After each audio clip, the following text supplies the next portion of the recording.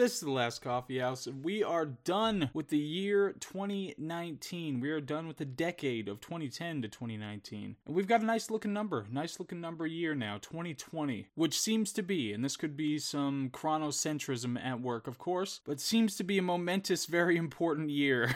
When I was a kid, I read this book that was about algorithms predicting when economic downturns and world wars would occur and all that sort of thing. And one of the major predictions that it made was that in somewhere between late 2020 and 2024, there's going to be another world war, like on par with the first two. And that's going to be the result of a bunch of the confluence of a whole bunch of different factors that stagger amongst each other, because people have these weird ideas, the indelible stamp of our lowly origins, these weird ideas that come from superstitions about, even numbers and the way that, and like presidential cycles and other election cycles and economic cycles, like they take numbers on the decade, they look at them differently, so it leads to a whole bunch of stuff. So this book predicted that, and it's something that's always been in my head since I read it, a long time ago. So now I'm wondering if that's coming about. Of course, right now, just to date this, there's some stuff going on in Iran. Iran's been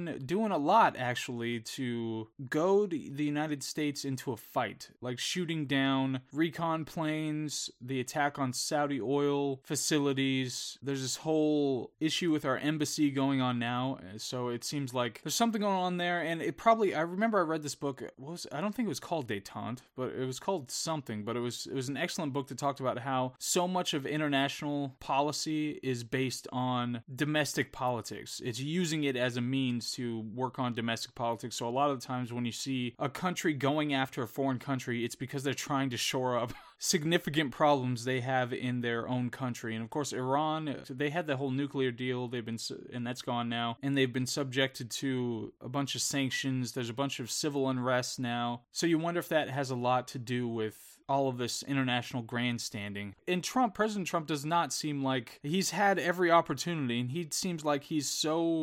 anti-warmongering. He's not in that megalomaniacal stance where he might be when it comes to economics and business in general. When it comes to war, it's a different situation, which drives war hawks up the wall. Anyway, so that's just in general talking about that. We'll see what happens in 2020. It's gonna be a crazy year. I'm hoping it will be the beginning of the best decade in history and the best year I've ever experienced. But we will see. What I wanted to do with this episode, I just want to talk about the books that we looked at, the books that we've read so far, and not in depth or anything like that. Just kind of recover a lot of them. And as I'm looking at the list of the books that I recorded as having read, I miss a couple because I'm looking at my Goodreads list, the ones that I made sure to record on Goodreads and review on Goodreads, or at least say I started reading them or whatever, and I may have missed a couple when it comes to making an episode about them. However, so we've got one of the early ones was Dead Center, a political book. It was by Jason Altmaier. He was a congressman for 2 terms, I think, and 2 terms maybe, but he was a Democrat, and he talks about the political polarization. Was he a Democrat? I think he was a Democrat. I can't remember now. He was, whatever the case, he was a moderate. He was definitely center left, center right. And he talked about some really important details about how Congress people used to share quarters. They used to go to the same gyms. They used to go to the same clubs. And a lot of those shared experiences were the kind of lubrication for being able to work together, realizing that people are people, that they have families, that they have, interests and disinterests, and you can't just other them and just push them to the other side and not work together to try to do what's best for the country. And he says now it's just really not like that there are internal organizations that on both sides that specifically make sure that you don't work with the other side. As far as I remember, and I could be just reading from the future now into this, but as far as I remember, he talked about how it was more prevalent on the Democratic side, that there were these leftist machines, especially driven by like Pelosi, that specifically ostracize any Democrat that steps out of line and tries to get them removed from office in the next election cycle. So it's an important thing to understand that the people who govern us are people. They have all the same foibles and limitations and cognition errors that any other person has. And especially when it comes to, these are just people who who happen to be more popular than whoever ran against them. And they tend to be pretty vain anyway because they're politicians, just like actors. If you're after that kind of a profession, you're probably pretty vain in the first place. Not to disparage everybody who's ever worked in Congress. I'm sure a good percentage of them just they think they could do a better job and want to be able to do that job. But whatever the case, now when you have this exacerbating factor of separating people on party lines completely, and now we run into a lot of the other problems that come in later books that talk about how people are clustering based on their political affiliations and whatever ideas they already have. It's a hotbed. It's a real problem. And so it was good to read that book. Another one, Their Eyes Were Watching God, which in retrospect, it has absolutely terrible storytelling. It really does. When it comes to the characters, writing of the characters, the way that things happened, the superficiality of the supporting characters, and the way that it's primarily about the exaltation of the protagonist, who's the stand-in for the author, rather than the mechanics of storytelling or plot or depth of character or interest in complex topics. It's more just about emotional validation of the author via the character. But looking back on it after having read some other books that we get to later, I actually have more fondness for this now because there were a lot of more creative things that were going on in this book than a lot of the books. And this was written in what? I mean, this was like early 19th or 20th century, early 20th century. And it was really neat. I mean, it's really just a romantic, it's a romance. Like I said, it has some pretty stereotypical and superficial writing mechanics, but the setup's great. The setup's excellent. It doesn't overstate or overindulge in just boring issue writing. It's more about, I just want to tell my story and I'm going to put it into this context and tell the story, which it's refreshing in a way. And that's why I look back on it with more affection after having read some other books. I really do appreciate what she was doing and trying to do. It's got a lot more to it than a lot of books, than most books. And it just does things it has a lot of creative positives to it. So it's much appreciated. And it's something like the imagery has definitely stuck with me since after I read it. So that's a real positive. You know, it's frustrating that a lot of the writing was so terrible. Oh, but plus like I said, when it comes to creativity, just the language, the ability to write that language in the colloquial dialect was so much fun to read. It was so much fun to read. I just thought it was put together really, really well. And that alone makes it something that people should read at some point. But other than that, like I said, it's got a lot of weak mechanical aspects to it, but it has some real creative positives. The History of Tom Jones. I don't know if I ever did an episode on this, but I think I hated the book, and I don't remember anything about it, and I hate it, and I never want to talk about it again. I'll refresh my memory at some point. I know it was part of the 100 greatest of all time, but I think I was just bored, and I know some other people said it was found fantastic, and I loved it. And I think they thought it was funny and that sort of thing, but I remember being totally bored, not wanting to read it. Could have been in a mood, but who knows. Breaking the Spell by Daniel Dennett. Daniel Dennett I think he calls himself a philosopher, so what you end up with is a lot of talk, and you don't get much out of it. And this book, it was important as part of the New Atheism, Four Horsemen, religion as a natural phenomenon. It seems like most of those books now, they seem really quaint because it's like, yeah, obviously now, but that might be to their credit, I think, like I said in the review. But he mostly was like, oh, we need to start a conversation about it, how it's a natural phenomenon, and he offers a little bit in the way of, this is what I think, how I think it developed or whatever, but it's just, there's not enough meat on his books in general that make it worth going through, the 300 or 400 pages of it. It just, I don't know. It's frustrating. I started Gargantuan Pantagruel. I'm still working on it. It's like 10,000 pages. It's ridiculous. And I'm gonna finish the damn thing. It's part of the 100 greatest works of all time. It's French, and it's just interminable. It just keeps going and keeps going, and I don't know what the point is, and I'm trying to get through it. I'm really trying. I'm trying to pull some themes out of it. I'm doing my best, but no promises. This one might break me. It might break me. We'll have to see. Leaf Storm and Other Stories by Gabriel Garcia Marquez. Gargantuan Pantagruel is by Francois Rabelais. Leaf Storm is by Gabriel Garcia Marquez. It's the first thing I ever read by him, and it's fantastic. There's a story about an angel and these people trying to take care of the angel that just shows up, and he's all dirty and disgusting, and they're trying to take care of it, and the town's trying to figure out what's going on and what to do with this angel, and people aren't happy about it and coming to look at it, and so resonant, so interesting. I love it to death. Like I said, it was my first introduction to the magical realism of Garcia Marquez, and it is just fantastic. I would love to be able to just sit and talk for hours about just his work. Just that story, I could talk for hours. High quality there. I don't remember much of the other stories, though. Against Empathy was one we read by Paul Bloom, and I think I remember that one being really vague and not really accomplishing a whole lot, although questioning the validity of using empathy as a method for determining what's best. I 100% behind that, and I think he makes a valid case. There are a lot of good ideas going on, but there's not enough meat there. There's not enough rigorous establishment of the premise. It's just, there's not enough there. It was too vague, and it didn't accomplish all that much. I read Death of a Salesman. Did I do an episode on that? I think there were a number of positives, negatives. There were things about the character. I think there were some contrived setups. The one thing about plays is usually you don't have just like likable characters just getting along like you have in movies, where there are a bunch of likable characters and then there's a bad character and then you go on from there. In Death of a Salesman, it's the point to have some kind of flawed character that you're trying to figure out what's going on here, and you wonder how all that's going to resolve itself. And you have the kid who's really the protagonist, who's realizing that we're not to give it all away, but that we're not anything special. And it really was of the moment, but it still has resonance.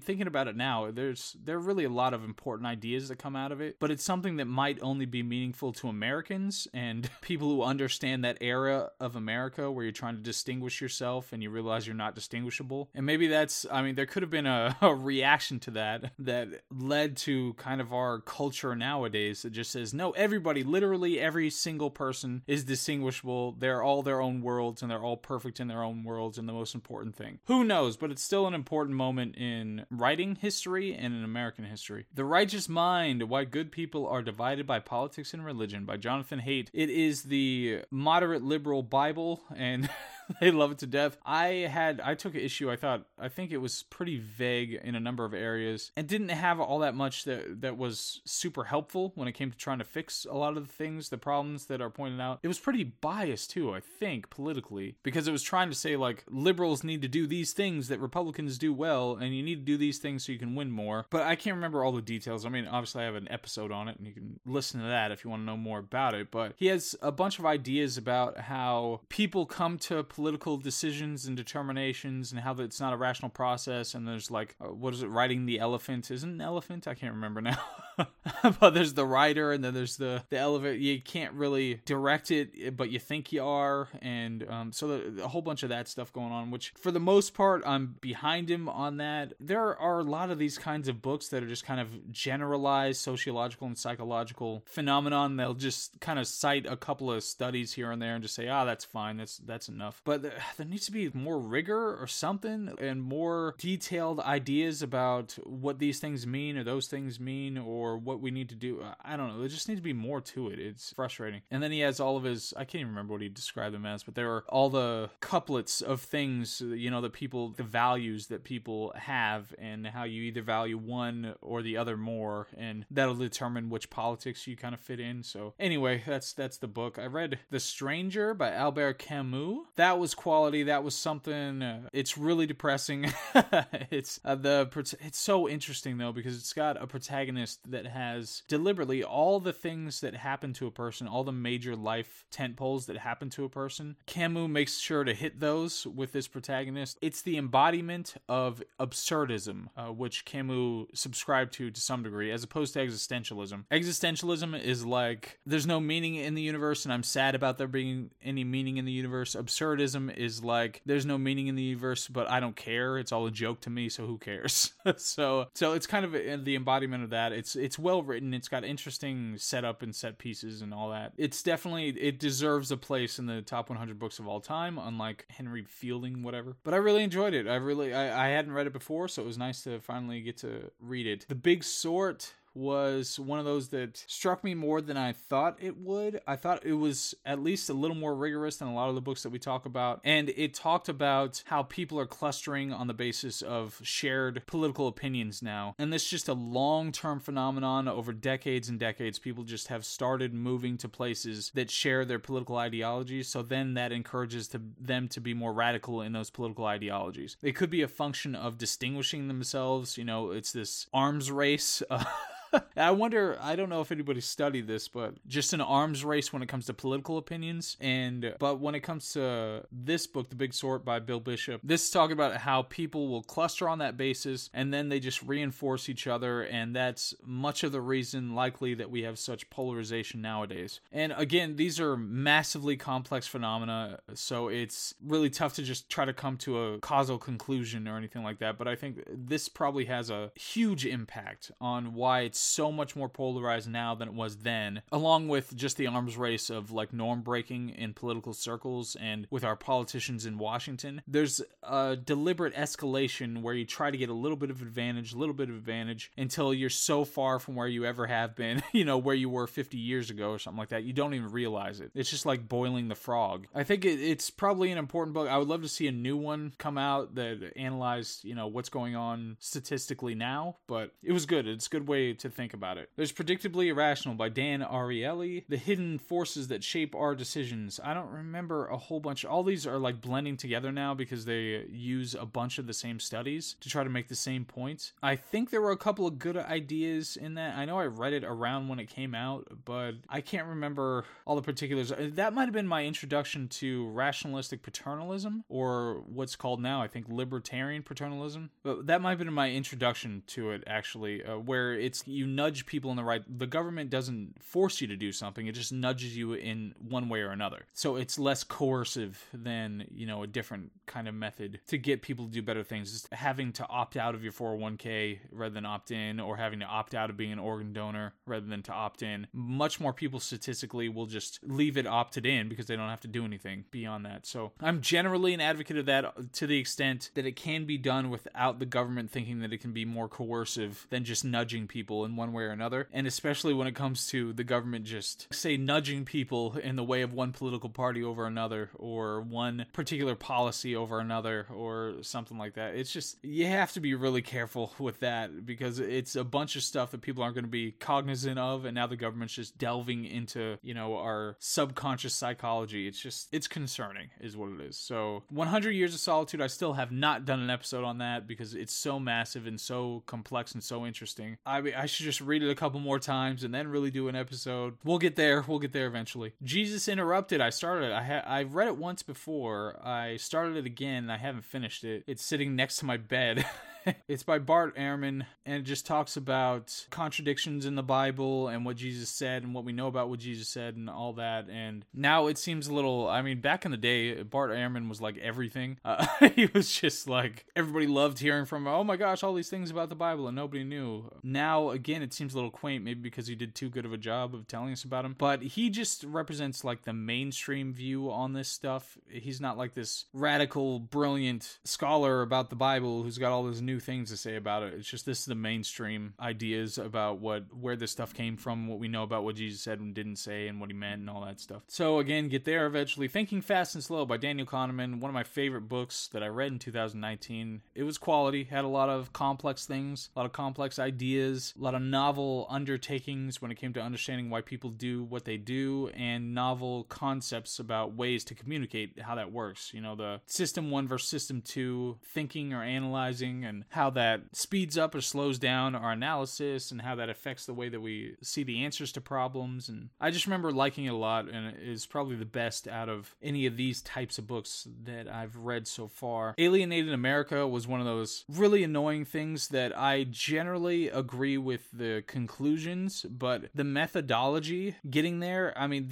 was so annoyingly shoddy. It was a distraction from most anything else, and it mostly just had an agenda that that it was trying to peddle, which was get more religion out there so we could have better communities. But all these things are such complex ideas, and the author didn't seem to have much of an interest in any of the particulars when it came to actually figuring out what's true. It was just, use vague statistics, a vague study here and there, and just say, oh, look at my massive conclusion that I'm drawing from this vague stuff, even though I have no expertise in any of these fields. So it was frustrating going through it. There were a number of things that were big questions that could seriously undermine any kind of conclusions he came to. Like I said, I like the general conclusion. I mean, even just religion in general, if you're just talking about utility, versus what's true, I mean, obviously anybody who listens to me should know my perspective on religion. I think it's all nonsense, and it's clearly, obviously nonsense. From whatever perspective you want to come from any argument you want to use, I'm happy to go after any of those. And if I didn't think that I could not just defeat any of those arguments, but absolutely demolish any of those arguments, then I wouldn't be rejecting it so stridently.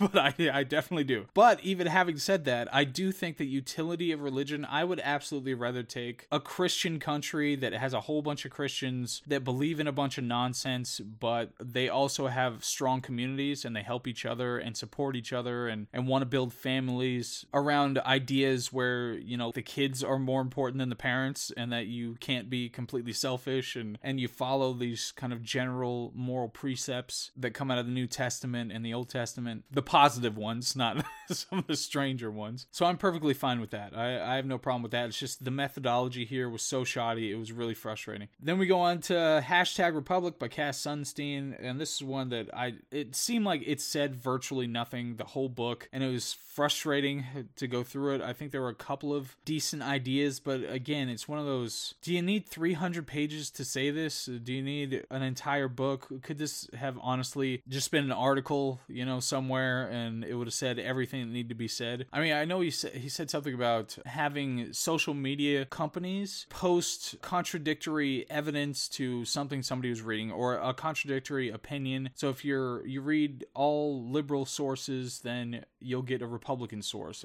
If you read all Republican sources, you'll get a liberal source. And I just said Republican and liberal instead of like Democrat and Republican or liberal conservative. So just combine those in the way that makes the most sense.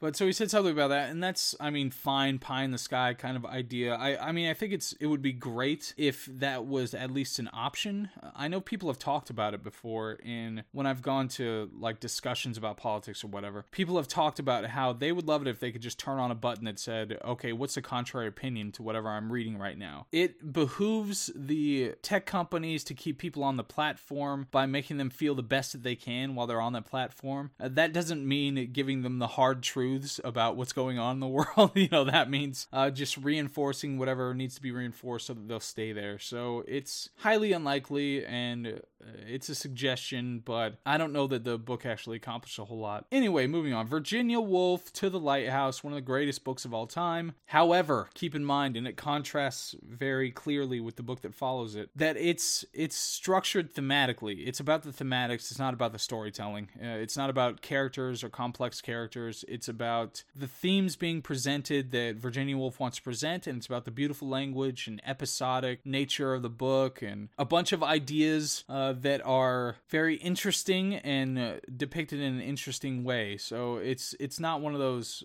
pleasant, you're just going to choke it down and feel better about yourself and feel like I read a book and now I'm happy, let's go out into the sunshine kind of a book. It takes more work than that.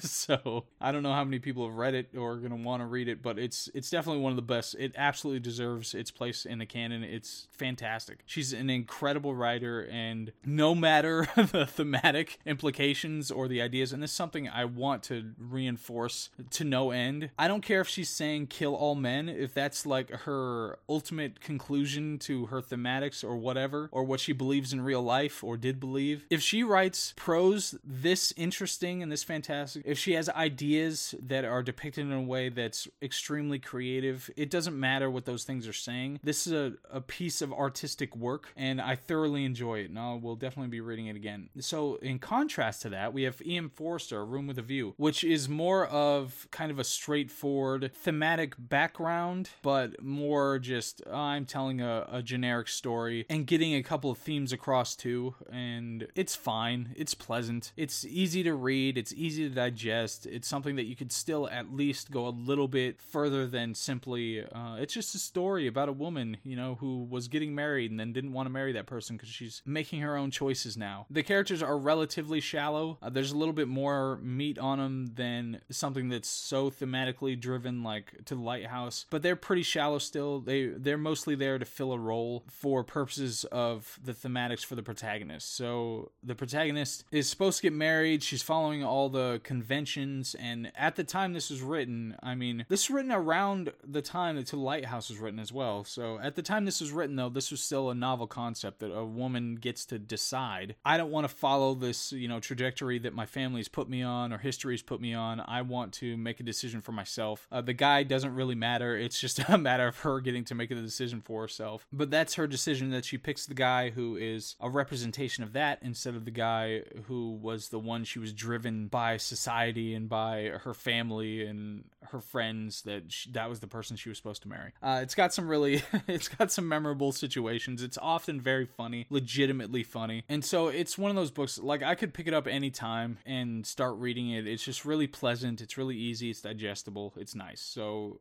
that's A Room with a View. And in contrast to both of those, An American Marriage by Tayari Jones, which had a good setup. I was very interested in the setup, because the idea was that you have a newlywed couple. The guy gets arrested, based on racist pretenses. He didn't do it. He's in jail for a while. It deteriorates their marriage, and then he comes out of jail, and they have to figure out what to do based on that. What we got was unbelievably generic, one of the least creative explorations of this kind of a topic that I've seen. There are so many reasons. You'd have to listen to the episode that I did, and I'm sure I didn't cover all of them, but the writing's absolutely horrendous. It's as amateurish as you could ever imagine in a book that's widely circulated and widely lauded, as far as I know. It uses all these cliches. It does this goofy, I'm gonna reference every TV show thing, as some kind of a thematic, which is just annoying. It's like, no, look, it's America. It's just completely annoying. Because they just plug them in. The writer, she just plugs them in, like, oh, there's another one. There's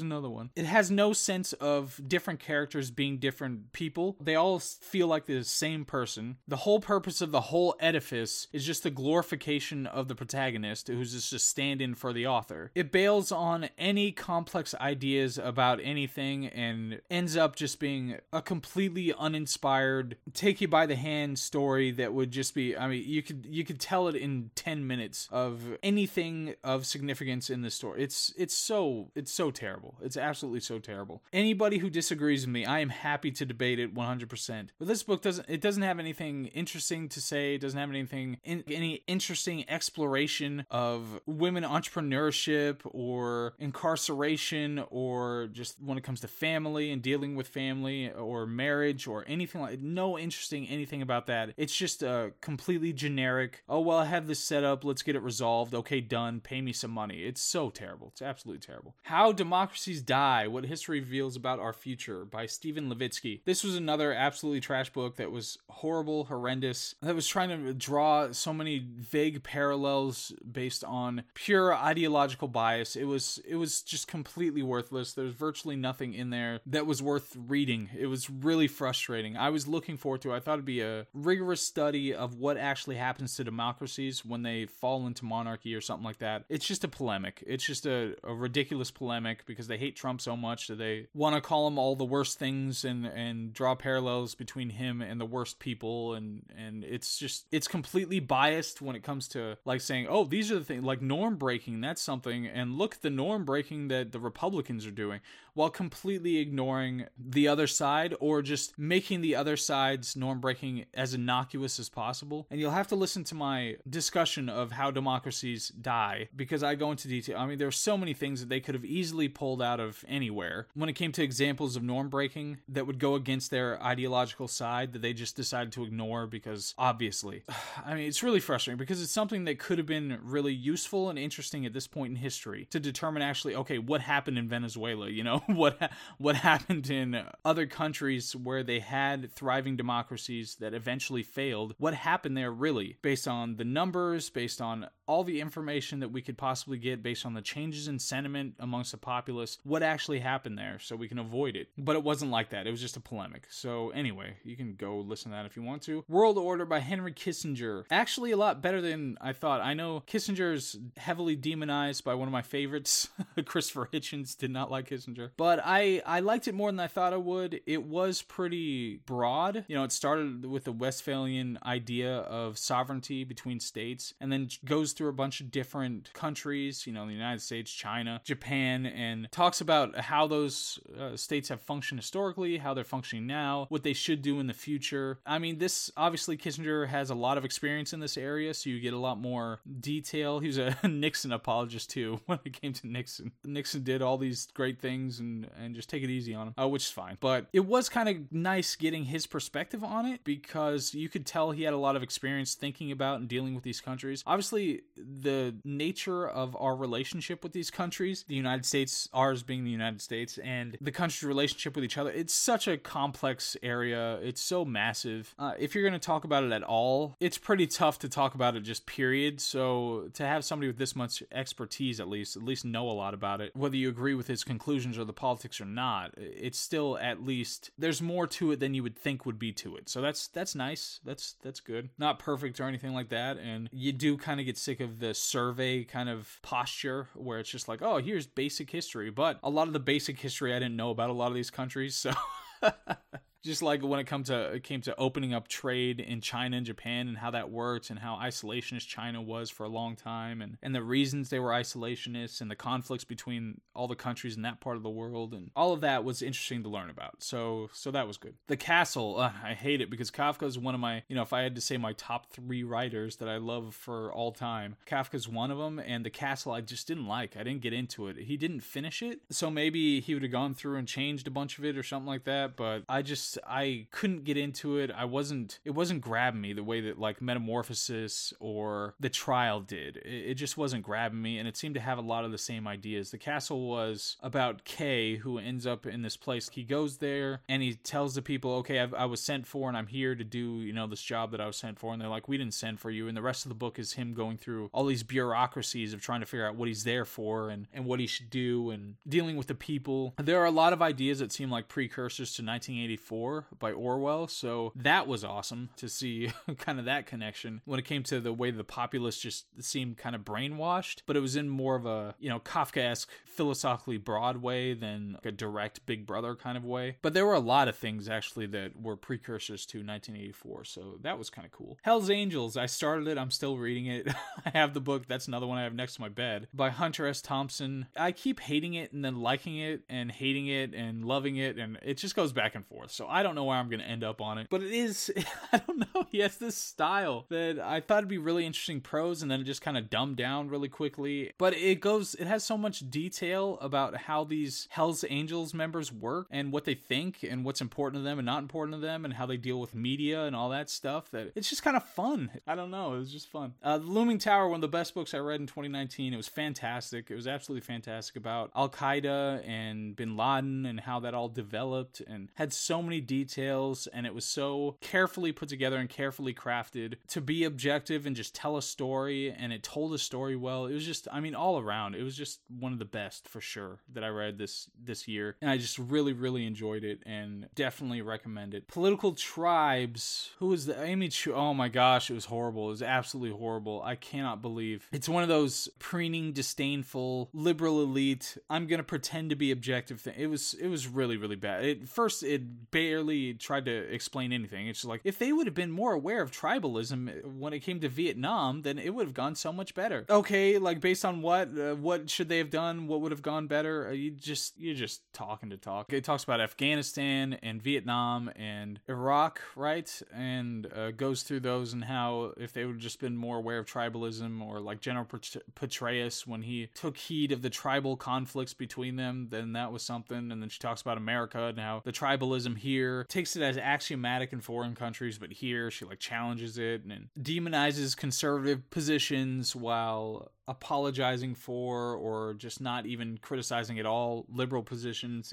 And then goes through a litany of just vague liberal positions. Oh, look, here's my virtue. And it was pointless. It was terrible. Nobody needs to read it. It's, again, just tossing her hat in and saying, oh, look at me. I can restate generic virtuous things too, and have a vague thesis about tribalism. and I've got a book now. Go buy it. Whatever. On the Road, Jack Kerouac. So good, so quality, so important in the canon. I can absolutely understand why people wouldn't just enjoy reading it. I absolutely love reading it, although I love listening to it more than I love reading it now.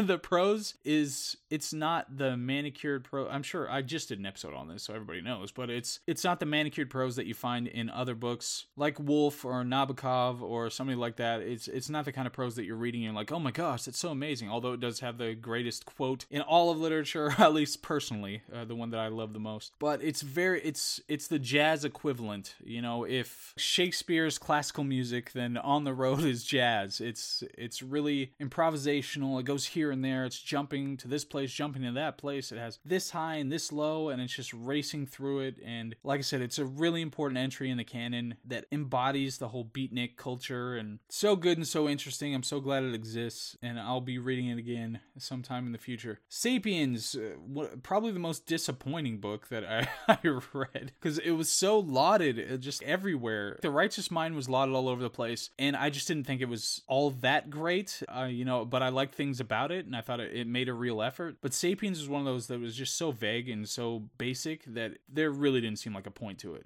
If I contrast it with The Righteous Mind, just if you go out with a friend and the friend is way less attractive than you, then by comparison, you're gonna look great. If I put Sapiens up against The Righteous Mind, I really, I'm buying The Righteous Mind a drink. Sapiens just doesn't have anything to really say. It's really frustrating. So it felt like a waste of time reading the whole damn thing, and I don't think anybody really needs to read it. I think you could just go read a synopsis of it. I think it's really accessible because it has so many generic things that people are aware of in history. So you can go read it and be like, oh, I'm aware of that, and I feel so educated now. It's one of those. I'm reading Basic Economics.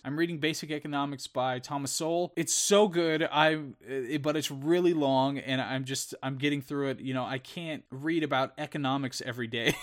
I can't do it. It's really interesting and really well written, and I'm not that far into it, but it's blowing my mind when it comes to how simply it's establishing these ideas and how to look at these ideas. So I'm loving it to death. I'll get through it eventually. Letters to a Young Contrarian, Christopher Hitchens. I love Christopher Hitchens. I'm almost done with this. I'm going to read it a couple times though, because it's more about the words of wisdom and the pearls of wisdom than it is about imparting information, and the writing style. Hitchens is a very good writer, so it's fun to read, and we'll see what I get out of it. The Road to Wigan Pier is the first one that I am doing in another reading list. We have a new reading list coming up, so look forward to that. I know Sam Harris still has like 150 books left on his reading list.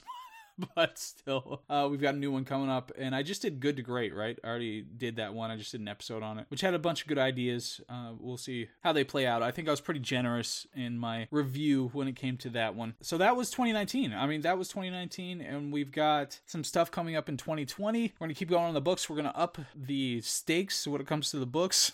I made a goal of getting through 60 books this year in the midst of everything else, so we'll hopefully get there, and we'll see how 2020 goes. I'm pretty excited about this. I'm really excited about this year. I hope that everybody's, and this decade, I hope that everybody's feeling good, feeling pumped, ready to go. It's time to push this species into the next gear and just get to that approximate utopia that we can have. So we'll see if we get there. All right.